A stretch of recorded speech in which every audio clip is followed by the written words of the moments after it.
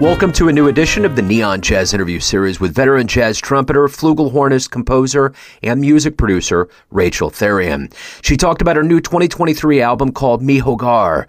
She is consistently innovative and working between New York City and Montreal.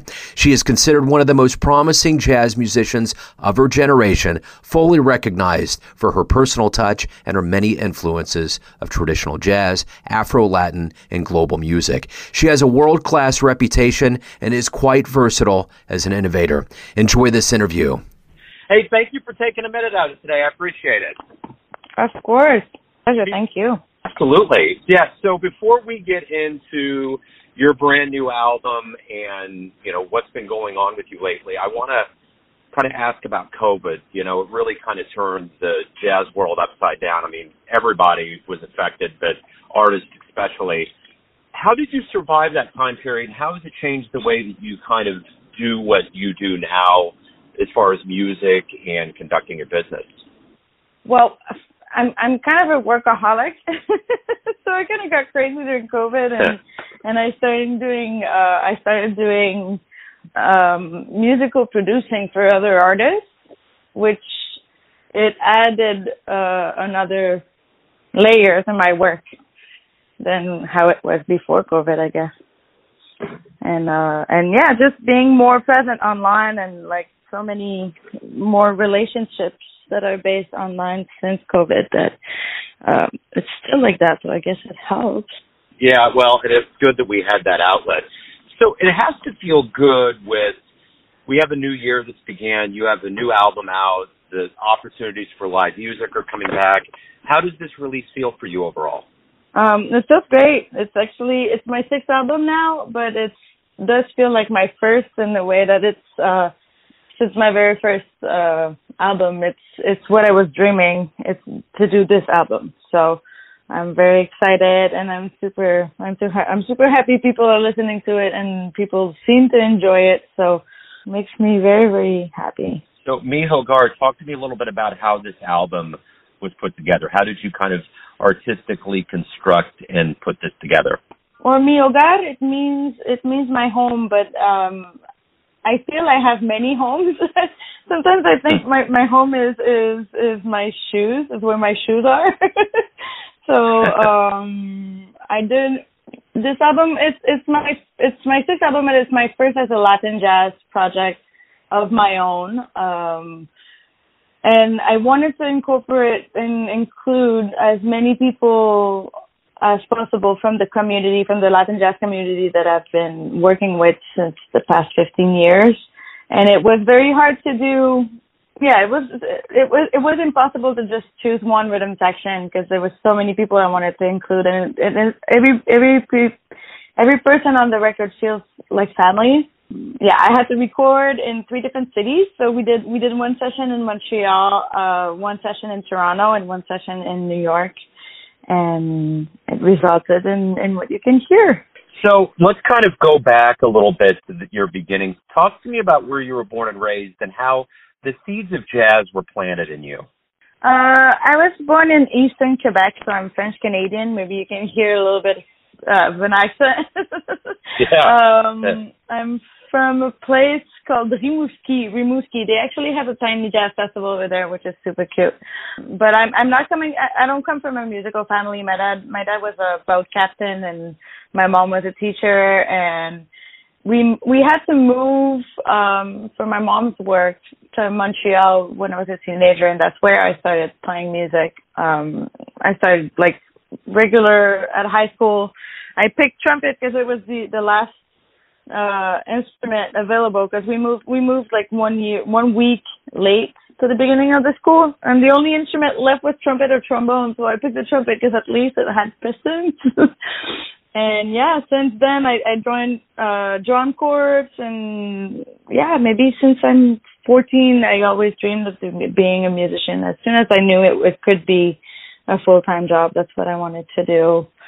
And yeah, then I went to University of Montreal, and I got tired of the vibe there, and I had the opportunity to go study at Instituto Superior de Arte in Havana, Cuba, which basically changed my life, and it's really where I feel I started to grow as the artist I am today. So what was the very first live jazz show you saw that really either inspired you or kind of blew you away? Well, the first jazz show that I saw that blew my way was it was actually Sean Jones, the trumpet player. I went to ITG. It was in maybe 2007. I'm not sure exactly what year it was, but he played a piece called BJ's Tune, and he had 2 standing ovations in the same tune during the tune, and it's really when I realized how music can move and touch people. And yeah, it's been my goal to like manage to get to that point at some point. You know, the one thing about being a musician is there's so many facets to it, from recording, playing live, you know, all of the myriad of things that go into it. But what do you like the best about being a professional musician?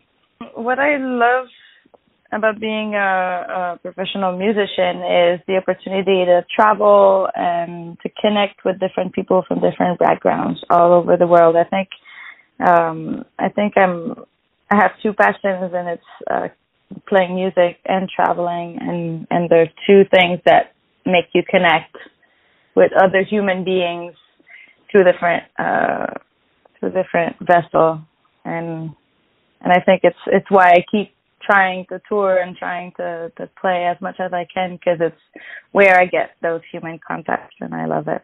You know, the one thing about you too is that you've played a lot live, you've moved around a lot. What do you learn from all of these, from traveling, from being in different cultures and different regions? How does that add to the music and the message that you deliver from your horn?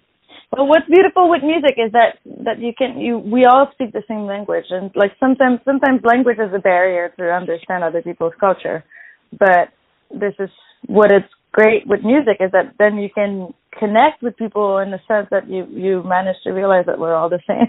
Like, there are different historical backgrounds, but like we're all the same human beings with the same worries and the same anxiety attacks and the same joy and happiness and all over. So it's very inspiring to just travel and see how people live different, but at the end we're all trying to live life in the happiest way we can. Why do you love jazz? Because I can improvise. I mean, I think I'm an improviser in my life, in my everyday life. I think jazz is not just behind my horn, but it's the way I interact with life every day. But yeah, I do love the freedom of not knowing what is going to happen and just like create music with other people. Let's kind of go to a fictional realm here, and I'm curious if you could get into a time machine and go back in time and see any jazz musician live. Where are you going to go? Who are you going to see? I would love to see Art Farmer, Clifford. Yeah, I guess I would love to see Clifford, and I would be very bothered about seeing Clifford in his young age sounding so good. But yeah. Everyone out there has a perception of you, an idea of who they think you are, your family, your friends, your fans, but ultimately you live your life. What's your perception of you? Who do you think you are? I just think I'm a simple person that dreams a lot and works a lot towards making her dream happen. I like it. That's a great answer. Rachel, hey, for anyone out there that wants to pick up the new album, that wants to find out about live shows, anything in that realm, where's the best place for them to go to do that? Well, you can go through my website. There are links, and my Bandcamp, which is racheltherrien.bandcamp.com. You can also go to my record label, Outside in Music, website and Bandcamp. And yeah, I'm playing at, if some people are listening from New York, I am playing at Dizzy's Club this Wednesday. And if not, just follow my website, racheltherrien.com, to see what are the coming up dates.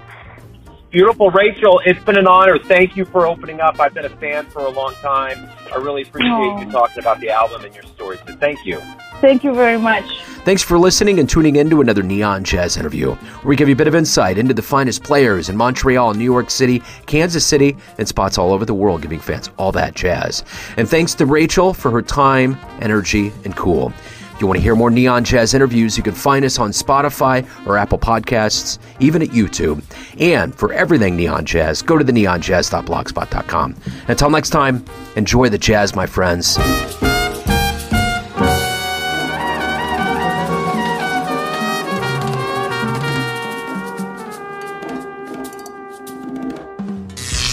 Neon Jazz.